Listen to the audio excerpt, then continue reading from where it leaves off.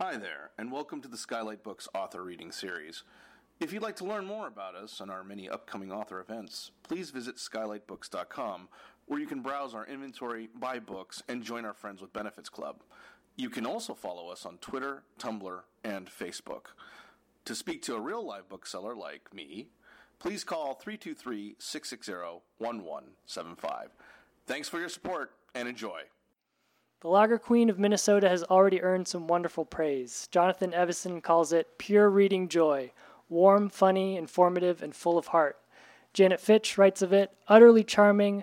Straddle loves and knows his history and his affection for the Midwest with all its stubbornness, stoicism, long memories, gleams on every page. J. Ryan Straddle is a contributing editor at Taste Magazine. His best-selling debut, Kitchens of the Great Midwest, won the 2016 American Booksellers Association Indies Choice Award for Adult Debut Book of the Year. That's the longest award title I've ever read. Just keeps going.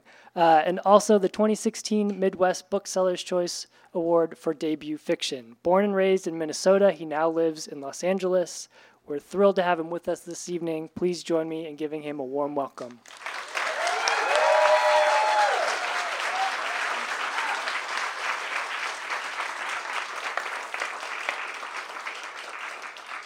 Woo. Wow, thank you. I live in Los Angeles, but you here in this room are my home. So thanks for being the people that have made my 21 years in this city better and better. Many of you also, unlike people in any other room I've been in until now, read bits and pieces or versions of this. And so you had some idea of what happened to make this book possible. Like George is kind of, I'm looking at him over there, and Julia right in the middle, and Lou Matthews over there. And somewhere there's Meg Howry with the broken off from the Guilty Remnant. Yeah, there she is. All right. But before I continue, I just want to ask one thing. Are there any current or former teachers or librarians in the audience? Well, that's wonderful. I thank you so much. I'm here because of you.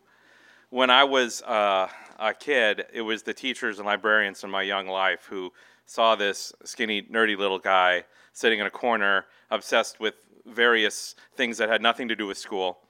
And you put books in my hands and led me on a path that put this one in my hands. I often feel that having one name on a book cover is insufficient. There, it needs to be 30. And I think of the teachers in my life that helped get me to this point, the elementary school librarian, Pat Schultz, and I've been lucky enough to start my tour in Minnesota where many of them came. And I think about it now at every stop, and I just want to shout out to the teachers and librarians that continue to work with kids and help them focus, if they need it, and also giving them books to put in their hands, and you don't know where it's going to lead. This book took me almost 4 years to write. I started writing in March of 2015, about 4 months before my first book, Kitchens of the Great Midwest, came out. And my first draft of this book was a really turgid mass of characters and plot lines. It had 9 point of view characters and 18 chapters, and it was 580 pages long. But I knew, and I think other people who read that version also suspected that there was a novel in there somewhere. That by going to Costco, buying all of their food and throwing it on the floor of your kitchen, you might eventually have dinner. And so, this book represents an assiduous 3.5 year process of digging through Costco for dinner, for ingredients. And the book always had a beer plot line in it, but as the book became smaller, that plot line expanded, and it became the book that I hold in my hands today, that represents the story of 3 characters, not 8. And these 3 characters all happen to be women who either set out to or end up working in the beer industry in Minnesota. Now, before I continue about that, I have to emphasize you don't have to like beer to like this book. In fact, my main character, Edith, the first time she's given an IPA, she says, "That tastes like dirt if someone put it on the grill." And when offered a bottle of it, she puts it back, hands it back and says, "Nope." But at the beginning of the story, she starts off pretty far away from being a brewer. She's working as a dietary aide at a nursing home called St. Anthony Waterside, where she's taken it upon herself to create better desserts for the residents than they're getting. And yeah, that's where we first meet her, and I'll read a little bit about her from that point.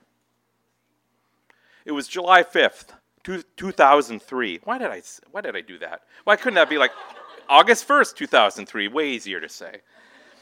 It was July 5th, 2003. Yeah. From now on, it's going to be August 1st. Yeah. And Edith Magnuson's day hadn't been too bad so far. She'd just taken a strawberry rhubarb pie from the oven, like the one here today. Thank you, Ann Binney and Tom Benton, for supplying the pot pie and the beer. Yeah.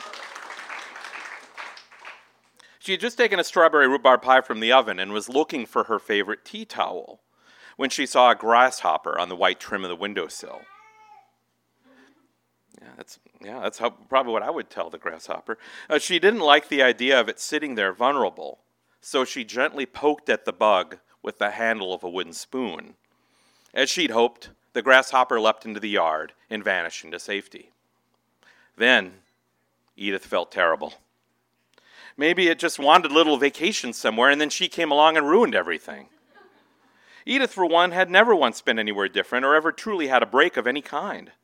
Then again, she'd never intended to take one. Things were pretty decent where she was. And she'd never see the point about bellyaching about the things she couldn't change, especially in a world that never once ran a want ad looking for a complainer. After all, she had a good job at St. Anthony Waterside Nursing Home, from 6 blocks away from her rented 2-bedroom Rambler in the small Minnesota town of New Stockholm. Edith also had her husband Stanley, who at that moment was in a Peterbilt somewhere in South Dakota. She had an adult son, Eugene, who was just starting out as an independent distributor for an interesting company called LifeWell, which apparently sold quality household products direct to consumers at low prices. She had an adult daughter, Colleen, who'd gone to college, and even though she had to drop out, had done okay for herself. Colleen had married a handyman named Mark, who was a kind man, even if he didn't go to church.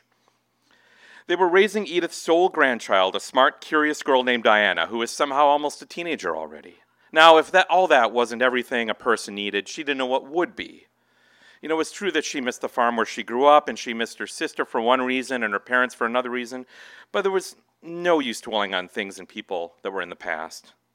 Now, Edith was only 64 years old, but if she died right then, she would have felt the most important things a Minnesotan, woman or man, can feel at the end of their lives. She'd done what she could, and she was of use. She helped. But life wasn't done with her yet, and before long, she'd come to regard everything that happened before July 5th, 2003, like it was all just a pleasant song in an elevator. Now, when the music stopped and the light first fell in, it was in the form of her boss, a man she liked, running down the hallway, waving a piece of newspaper in the air like a child. Now, Edith's co-workers were mostly hardworking, exhausted, and kind. The hallways smelled like baby powder sprinkled onto boiled green beans, which, over the years, had become kind of pleasant. And everyone agreed that this new boss, Brendan Fitzgerald, had the benign charisma and calm authority of a TV meteorologist and was the best administrator they ever had. Now, he also chain-smoked and only referred to the residents by their room number, but at least he was always glad to see Edith, and that day he was the happiest she'd ever seen him since he'd won $50 playing pull tabs. Brendan, his slick black Reagan hair gleaming under the fluorescent lights, held out a copy of Twin City Talker, one of those hip city newspapers for hip city people. Now, Edith had flipped through an issue once, 20 years ago, and thought it was kind of different, so she never read it again. I'm glad a lot of people know what Minnesotans mean by the word different. It's the worst thing something could be. It's like, it depends who you ask, but it's up there with interesting. She never read it again. Food issue, this cover read, and Brendan tore it open to a page somewhere in the middle. "Did you hear about this?" he asked her. She saw a list with the heading, Best Pies. Number 1, Betty's Pies, 2 Harbors. Number 2, Keys Cafe and Bakery, St. Paul. And number 3, St. Anthony Waterside Nursing Home, New Stockholm. Our nursing home has the 3rd best pie in Minnesota. Well, that's bizarre, Edith said. No, it's not. It's because of number 8's granddaughter. You know, remember the girl with the pink hair? Ellen Jones, that's her, staff food critic. Neat. Well, I better get to the kitchen. I'm going to get it framed and put in the lobby, Brendan said. That's something, Edith. 3rd best pie in the whole entire state. Now, Edith had been baking her own pies at work since her first year there when she noticed that the apple cobbler, purchased pre-made from a contracted vendor, had been coming back in unusually high quantities. Most just 1 or 2 bites smaller, some with 1 bite missing and a moist chunk of the stuff elsewhere on the plate. One resident, a wonderful old stick-in-the-mud named Donald Gustafson, had sent his back with a note reading, "Make it stop." But when you see a man falling off a ladder above you, Edith believed, you don't envision your arms breaking. You just hold them out. Yeah, so that's her.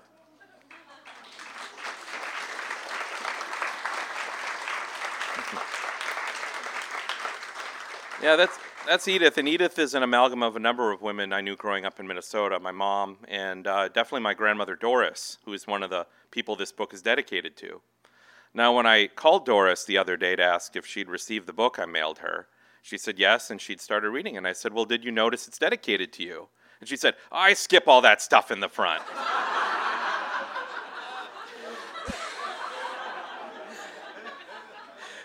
You're 95 years old. A book is dedicated. She's one of the biggest readers I know. She's like, I get to the good stuff. I don't need any of that stuff in the beginning. It slows you down. I'm like, well, you might want to leaf back through. And then she's like, which page? You know, I'm like, oh, find it on your own. Like, enjoy it in the privacy of your own home. Yeah. Anyway, really sweet woman. Yeah, it's a woman who spent a lot of my young life driving me to libraries, the big cool city libraries in Minneapolis, where I could get the really good books on dinosaurs and Greek mythology and U.S. presidents and all the other weird shit I was into. And but also the coolest thing she used to do for me when I was a little kid and I was into trains. I was 3 years old. I loved trains. We would drive around the city until we found bars about to go down. Like, we wanted to be stopped at the intersection. So we could be right in front, and I could, keep track of all the Burlington Northern boxcars and that kind of stuff, the taxonomy of preschool childhood. So, yeah, there's a lot of Doris in her, and there's a lot of, my mom and me and other people in Edith's sister, who is very different from Edith. Her name is Helen, and without giving too much away, I think it's on the back or in the flap copy.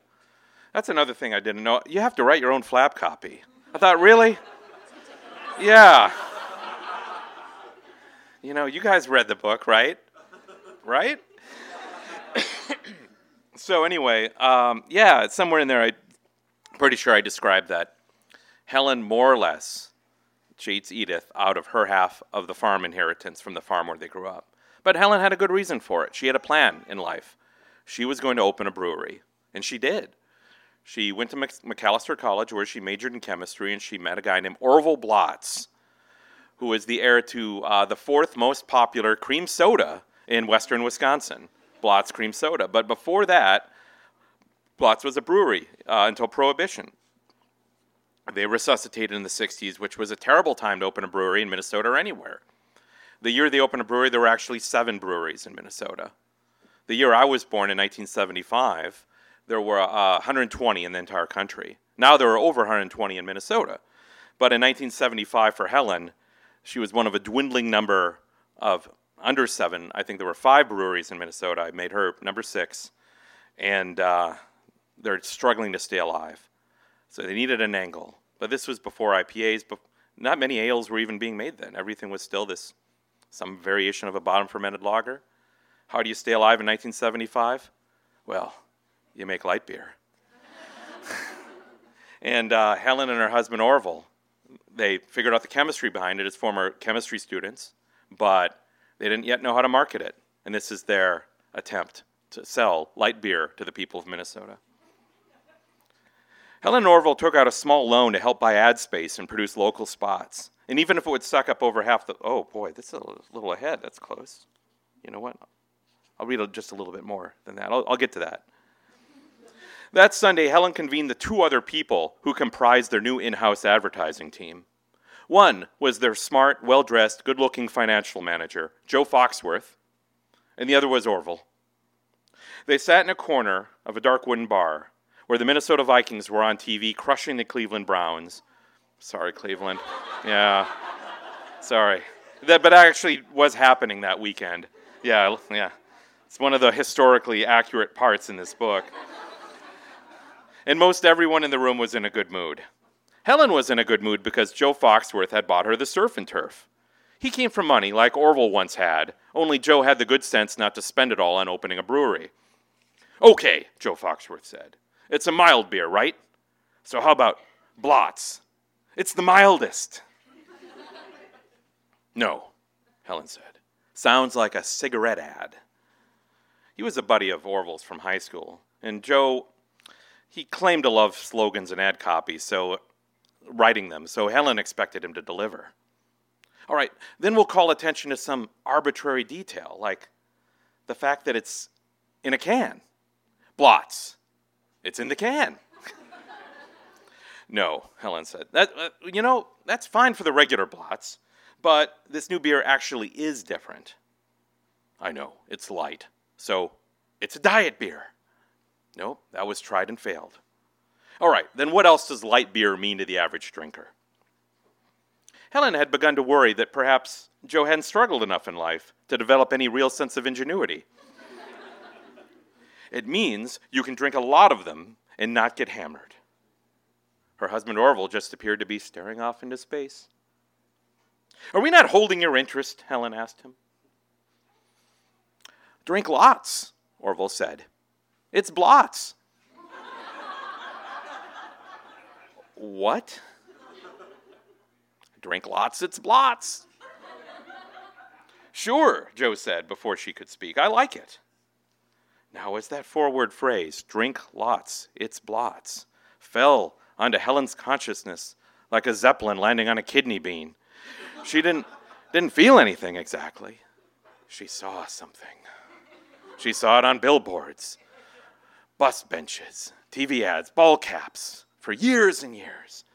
Orville, my fire, my angel, she said, grabbing her husband's skull in her hands. Do you realize what this means? What? It means we could be doing this for the rest of our lives. Now, Helen and Orville took out a small loan to help buy ad space and produce local spots. Even if it would suck up over half the funds, Orville was convinced they needed a celebrity pitch man. This is where Joe Foxworth proved his value. Hey, I know a guy, he told Helen one afternoon, running up to her as she was leaving the bathroom. My brother's freshman year roommate at Augustana was in training camp with the Vikings. His name's Rudd Herzog. He said he'll do it. Helen wasn't really listening, so she was impressed. You have a friend on the Vikings? Well, he didn't make the team, but he lasted until final cuts. Oh, so he's not actually on the team then? Oh, no, but he's a big man. He still looks like a football player. But he isn't one, and nobody's heard of him. No. But trust me. Using his own money, Joe shot a spec commercial with Rudd Herzog, which Helen and Orville weren't even aware of until he showed it to them on his home film projector. Joe flicked off the lights, and the image of a giant bearded man in an unspecific football jersey appeared on a pull-down screen. Hi, I'm Red Herzog. You probably don't remember me from my career on the Vikings. It was my lifelong dream to play for them. Last year, I had my one chance, and I didn't make it. That was real depressing. We've all had days like that, I guess. After getting cut, I felt like drinking a lot of beer. Thank goodness my local beer had Blotz Special Light. With its easygoing flavor and low calories, you can drink a ton of them. You can drink it all night and you'll feel all right. Drink lots, it's Blotz. It's kind of sad, Helen said. I don't know. I like it, Orville said. He speaks for a lot of people right now. Joe nodded. Oh, I sure hope he does. Now, Helen held firm in her opposition to the ad, but she was outvoted 2-1, and with some minor edits, it hit the local airwaves. It turned out to be, it was one of the few times she was wrong, but at least she could admit it. Do you realize that Blotz Special Light didn't even exist yet when Red Herzog was cut from the team? Helen told the men. Nobody cares, Joe said.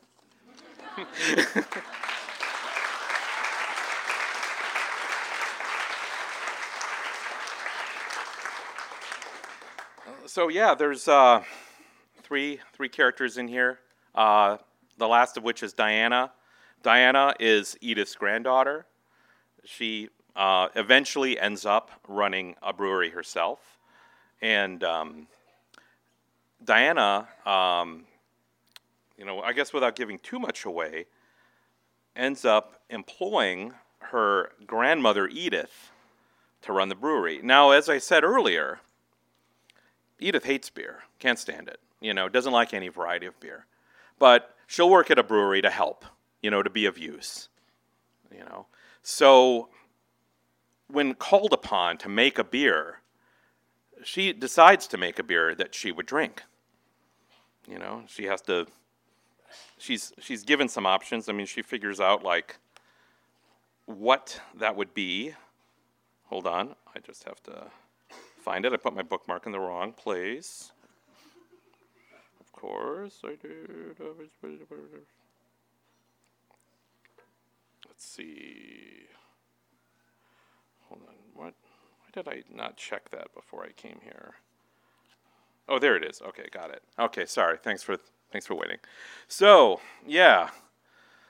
Edith makes a beer. There's a person in this book, in the mythology of this book, that is the person to please when a beer is put to market, a beer critic for a magazine called Independent Brewer. His name is Pete Flavor Dave Michaels. He's named after a former roommate of mine and his two brothers, Michael, David, and Pete. And so Flavor Dave hates everything. He's one of these consummate cynics, a hipster, too smart for his own good, loves ripping things down. He's built an entire career out of insulting other people's beer. And I wanted to go in a different direction with him. Like some people, I love a good, enthusiastic review. And I love the idea of an enthusiastic review from an unlikely source. Like a few people in this room, I'm looking at one person in particular, Rico Galliano. We share a mutual love for Steve Albini's review of Slint's album Spiderland. And that was a small inspiration for Flavor Dave's review of Grandma Edith's Rhubarb Pie in a Bottle Ale from Artemis Brewery. Let's all take a step back from the ledge, people. We were on the ledge and we didn't know it, see? Let's remember that most of us who are old enough to drink in America were born in a country where the vast majority of beer was piss-poor lager made from a handful of companies. If you claim you love any of that watery effluence now, it's either because you've tethered it to some insidious nostalgic sentiment, or because you're too cheap to drink anything better. Either way, when your liver kills you out of spite, it's your own damn fault, and I hope your city coroner has the guts to call your death a suicide. Since every other product in the world is rapidly becoming what beer was in 1975, and for the same reasons, let's pause at this moment. It's a glorious time, perhaps never to be seen again, and even as I write this, my fridge rattles 20 feet away, crowded with 13 varieties of beer from 21 different brewers, all of which I can visit in under an hour's drive. I weep for the inevitable demise of this era and most of all, its ability to surprise me. As you know, I buy most of my beer at Craig's Wine and Spirits in Dinkytown. Half of it special ordered by KT Craig, the smartest and therefore angriest woman in customer service. Last night, KT immediately handed me a six-pack of something called Grandma Edith's Rhubarb Pie in a bottle and told me to go home, drink this crap, and shut up. She helpfully added that if I didn't like it, something was wrong with me because every white hipster who she had the tolerance to remember had come in either to buy it or ask about it. Now, the hipster crowd does love an unlikely origin story, and this is a memorable one. This brewer, Artemis, is operating out of the old Heartlander facility in Nicollet Falls, and the brewmaster, Diana Winter, is the same ex-Heartlander employee who brewed her first IPA at age 19. She is hanging her own shingle now, but before we confuse it for some bootstrapped operation, the reader should bear in mind that she has earned professional facilities and relationships far beyond the reach of most first-time brewmasters. With these home field advantages, she needs to be up to something different and interesting to be respected. And indeed, there's some super freaky shit happening, starting with the girls on her payroll. Ms. Winter's entire production team is a cadre of women over 65, all of whom happen to be grandmothers, and one of whom is apparently this selfsame Edith. I had my doubts, but it's the real thing. An actual damn Grandma Edith made this beer. That's not even my favorite thing about it. My favorite thing about it is it's just okay. And before I explain why that's my favorite thing in the world, you should hunt this shit down and drink as much of it as possible, because this beer represents something nearly extinct from every shelf in every store in America. This beer doesn't make any sense. It doesn't fill any obvious market niche, meet a known customer demand, or pursue any recognizable trend. This beer is merely the ultimate expression of its brewer, a 79-year-old woman named Edith Magnuson, who has next to no internet footprint, and about 1/1,000,000th the social media presence of my neighbor's 2-year-old. What little exists about Edith online indicates that she may have worked at a nursing home in New Stockholm, where her pies had become enough of a foodie fetish to turn the joint into a brutal Friday night dinner reservation. However, there was nothing to indicate any access to or even interest in brewing until this pie in a bottle, which seems like a smoking gun of a correlation. The actual pie was almost certainly better. This beer has a fluffy pink 2-finger head and smells like malty rhubarb, so it's certainly not out to fool anybody. But no flavor notes I can write, however, are sufficient. In many ways, they're beside the point. Even as the primal forces that created the beer of the 1970s from the beer of the 1870s recast their shadows, hope remains in this specific bottle. Because all of the chemists, focus groups, AI, and boardrooms in the world will never create a beer like Grandma Edith's. This beer is flawed, wonderful, and strange in a way only a certain kind of weird individual could devise. And it renders every other beer on the shelf a faceless SKU. Grandma Edith was just making a beer she wanted to drink because it didn't exist yet. And the result is not a beer in the sense you know it. It is the heart and guts and ignorance and beauty and dreams of Edith Magnuson, and that is all. God bless it, and God bless America. Rating 100 out of 100.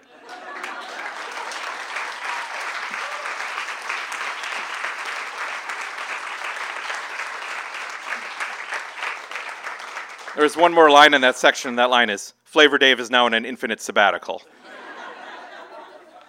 All right, I think we're probably ready for some questions and conversation. This is a crowd that I both anticipate and fear the questions from. Oh, and there's my partner, Brooke. Everyone say hi to Brooke. Hey, thanks for taking pictures. Yeah. All right. Oh, yeah, anyone want to talk to me? Anyone? All right, yeah. Oh, yes, Todd, in the middle of the back. Yeah. What's the first beer that you loved? The first beer that I loved? Wow, what a great question. It depends what you mean by love.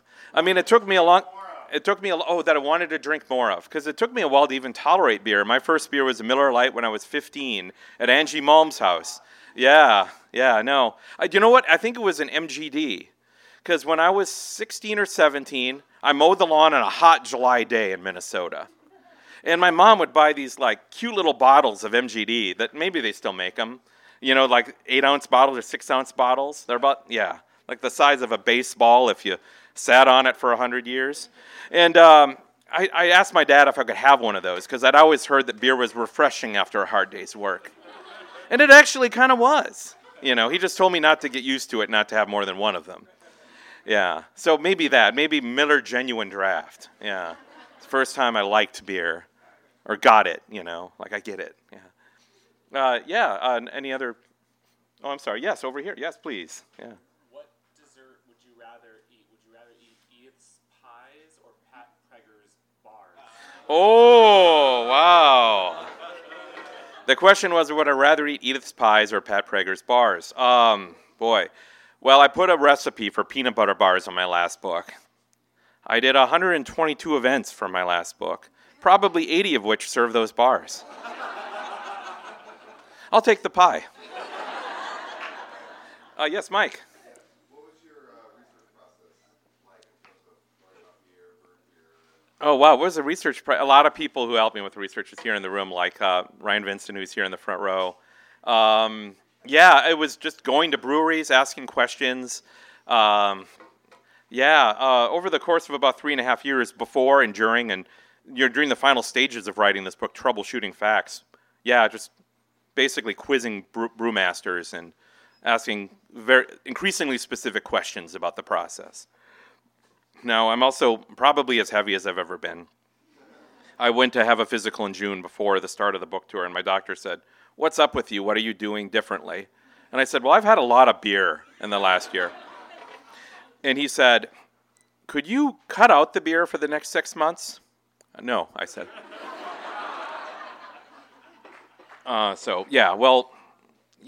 It's been tough research, yeah. Anything else? Yes, please. Minnesota have like old school lager purists? Oh, big time. Oh, yeah. Does Minnesota have old school lager purists? Yes, certainly. Yeah, there's some heritage labels there, like Grain Belt, Hams, Schmidt, which at one point were their own brewery. Now they're actually mostly owned by another lager brewery that survived them, called Shells, who I interviewed for researching Helen's Brewery. They were super helpful. There's still a lot of loyalists for that Northern Midwest lager that hasn't really changed that much in 100 years. And now, increasingly, there are craft brewers making lagers too. Big time in the Midwest. And that was an earlier barrier for entry for, not barrier for entry, just an obstacle or a distraction for an up-and-coming craft brewer, a new craft brewer in Minnesota, like 10 years ago, was you had to make something that was going to be some kind of gateway drug for the people drinking Grain Belt. You couldn't just throw a double IPA or an Imperial Stout at them and say, "This is beer." They wouldn't recognize it as such. They'd say, "This isn't what I'm used to." So you had to make a Kolsch, blonde ale or something. And now they're actually making lagers. But back then it was, they had to win those people over, and there's still a lot of them. Yes, right there in the middle. I appreciate that you write about the Midwest and give voice to the Midwest. I actually read this in Minnesota, which is delightful. Do you have any other writers that you like that write about places set in the Midwest or other unlikely places? Oh, wow, that's a great question. One of the authors I go back to a lot when I'm actively writing is Alice Munro, because I really like her rural Ontario settings, and I find them to be pretty similar to rural Minnesota and the parts of Minnesota I grew up in and know. Louise Erdrich, I like the way she writes about the Midwest. Jane Smiley, there's a lot of them, but one of my North Stars is certainly Alice Munro because of how consistent her settings are and how similar they are to mine. Yes, please. Thank you. Do I ever drink wine? Wow. Yeah, I've been known to. Yeah. Yeah, in an interview I was fortunate enough to have with Rico the other day, we talked about this a little bit, where I chose beer largely because I didn't know much about it, and so I created characters to teach me about beer. I created characters that mostly didn't know anything about beer themselves and set them into the world, and they became cosmonauts of inquiry for me. But with wine, I feel like I know enough that it's kind of boring. I've got to find an angle into it that will teach me something. You know, there's also a lot of wine books out there. But I will say that if I do write a wine book, it probably won't be set in Minnesota. The wines of Minnesota, you know. Yeah. They exist. Yeah, thank you. But yeah, no, I love wine, and maybe I'll write about it someday. Yes, Nikki. Yeah. Oh, wow, yeah, I hadn't thought about the gendered aspect of that. No, they seem to use the word brewmaster, whether, you know, it's a man or woman. It should be brew person or like brew, what's another nice designation for like brew commander or like, yeah, brew matrix, what? Brewminatrix, thank you, Aaron. My God, I love you, yeah. I just want to stop and acknowledge so many great writers here in this audience. Like I look out here and I see a library of books I want to read and people whose books I have read and so thank you. Yeah, thank you for sharing your work with the world and coming here to support mine. And can't wait to be in the audience for several books I can see in the audience that are underway. Any other questions? Oh yes, okay, in the back, yes. Was Coors really hard to get in Minnesota in the 70s? Yeah.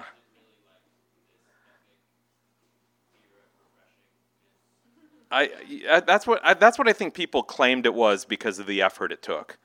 It was one of those things where, because it was rare and elusive, people ascribed not only value to it but quality. Yeah, and it's funny. Yeah, I mean, Smokey and the Bandit could have been just as easily set in Minnesota because the relatives I spoke to about Coors growing up, they're like, oh yeah, like we'd hear a story of, like Bill's brother was going to drive to Wyoming and get some, and then bring it back. He drove 13 hours straight. There was all this extremely stupid stuff that only like 22-year-old men do, and a lot of it involved, bringing, a lot of it involved Coors Banquet in particular. And I think my dad still swears by it. Like when you ask him, what's a really good beer? It's like, oh, this modern Coors is terrible. It's the Banquet that was good. It's like, well, now you're ascribing a nostalgia-tinged value to it. So you'll never recover any actual meaning from this that is objective. But that said, everything I understand from everyone I spoke to in Minnesota was that Coors was as desired there as anywhere. Yeah, it's hard to believe. Yeah, how are we doing for time? I've kind of lost track here. Hey, Michael Loomis. Hey, good to see you, man. Yeah, this is so great. Yes. Oh, yes, Carmel, another wonderful writer. How are you doing over there? Yeah. I'm hanging in there. I love this room. I love these people. It's fun. Me too. This is a reunion. Yeah, I guess so. You have these three distinct women who came, bits and pieces from people you know, but how do you know that you got your character, that you have her? Oh, wow. And how do you keep hold of that voice? Do you have lines that represent her? Like, how do you Okay. know, and how do you be consistent? All right, so Carmel's question was, how do I know when a character is crystallized? When do I know that I've got them? I guess when I put them to a test and they surprise me. I grew up in a family of Minnesotans that were, to put it mildly, conflict averse. Just like a lot of the Midwestern families we grew up with. And one of my favorite things to do in narrative when writing a book is to put Midwesterners in conflict situations, to see what happens to these people. And, it's more than just throwing rocks at them and chasing them up a tree or taking away everything they love. It's like finding something they'd specifically not like to happen, or putting them in a situation where they don't know how they're going to be compromised in a way they didn't expect, and they're going to have to adapt in the moment as well as in the long term to this. And because I really, really love my characters, this is really hard to do. I don't want to make them suffer, but I must. And when they do, that's when I know they're real to me, because they survived it, and their reaction to it is what proves the integrity of their character to me. Yeah. All right. Yes, in the middle. Yes. Oh, yeah. Hi. Both of your books so far focused on female protagonists. Why is that? Wow. Yeah, both of my books so far have focused on female protagonists. Well, this one ended up being that way because the only people that survived the culling process from the 8 point of view characters happened to be the women. But the male characters were actually way less interesting, so it wasn't a fair fight. I mean, Stanley used to have his own chapters. And Stanley's a really sweet guy. I love Stanley. But he's a truck driver and he doesn't make beer. See ya. But my female characters, especially in this book, and so much in the last one too, were inspired by my mom. I mean, she's the reader I think of when I write. She's the main reason I'm a writer, primary reason I'm a writer. I wouldn't be here today if it wasn't for her, assiduous support of my life. She passed away about 14 years ago. Didn't even survive to see my first short story published. But, when I started taking classes at UCLA Extension with Lou Matthews, I'm paraphrasing here, and like Lou also says something really wonderful that I'm going to quote him twice here. He says, always be ready to take credit for what people read into your work, or, how people remember you. And one of the things I remember Lou telling me in some fashion was when he would read the entertaining stories, or stories I thought were entertaining. I mean, for a long time I wrote stories to entertain myself and my friends. And those of you who knew me in the early part of my career, probably remember some of these stories. And Lou checked on my work and said, it's pretty good, but it'll get better once you start writing about things you care about. And he was right. I decided to go into the unresolved grief I had in relationship to my mom and go into writing about my family in a very direct way, in a way I'd always been avoiding, always kind of been covering up. I went to where it hurt, and it was good. There were plenty of times. I used to write until I made myself laugh, and now I was crying while I was writing. And I thought, well, this is, I'm getting somewhere here. Both of these books kind of became conversations with my mom. I felt her very, very vibrantly in these characters, and felt her criticism in them, guiding them. So yeah, I'd say that's a primary reason, is that I feel like I write for her. She's the one person I'm thinking about, and I want to do her proud wherever she is. Yeah. Anything else? Yeah. We got any other questions in the world? Well, okay. All right. Okay. One more from Mike, and then we'll call it a night, I think. Yeah. Oh yeah, big time. The question was, I seem to care very deeply about work and labor and putting in work every day, and where does that come from? Well, yeah, when I was born, my parents were pretty poor. My dad was a waitress, and my dad was working on a farm, and I don't remember being without a lot of stuff, but I remember my parents later telling me that they were super stressed out because apparently I really wanted picture pages. It was this thing from the 70s. Yeah, some of you might remember it. I think it had to do with Bill Cosby, but I don't actually remember.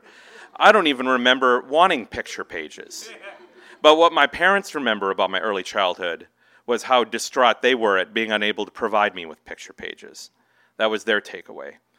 And, eventually both my parents went back to college, completed college degrees, improved their lives, became happier, had very robust second acts.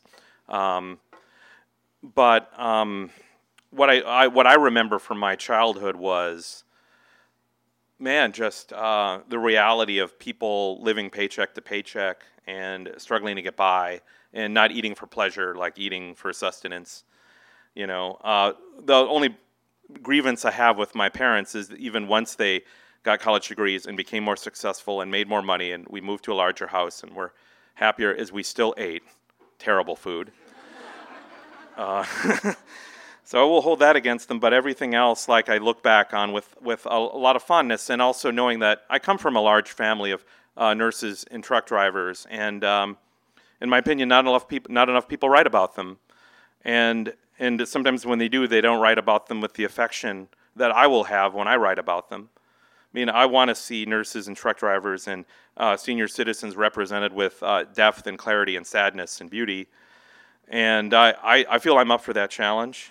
You know, I mean, that was my whole world. My whole world was babies, old people, nurses, and truck drivers. You know, and that's part of my DNA.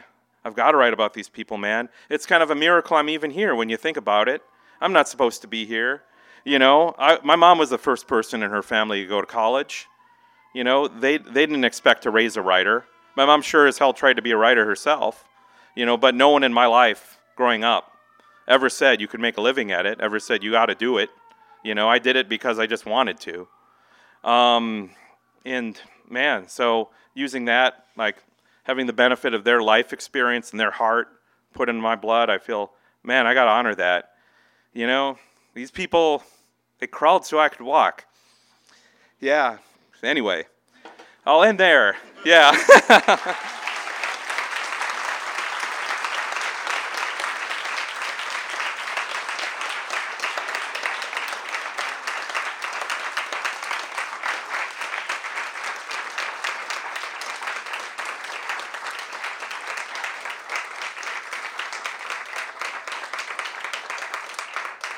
Well, thanks so much. I imagine there's going to be some kind of signing table here. And in the meantime, help us finish off this beer, right? Right, Tom? Yeah. All right. Thanks again so much for coming.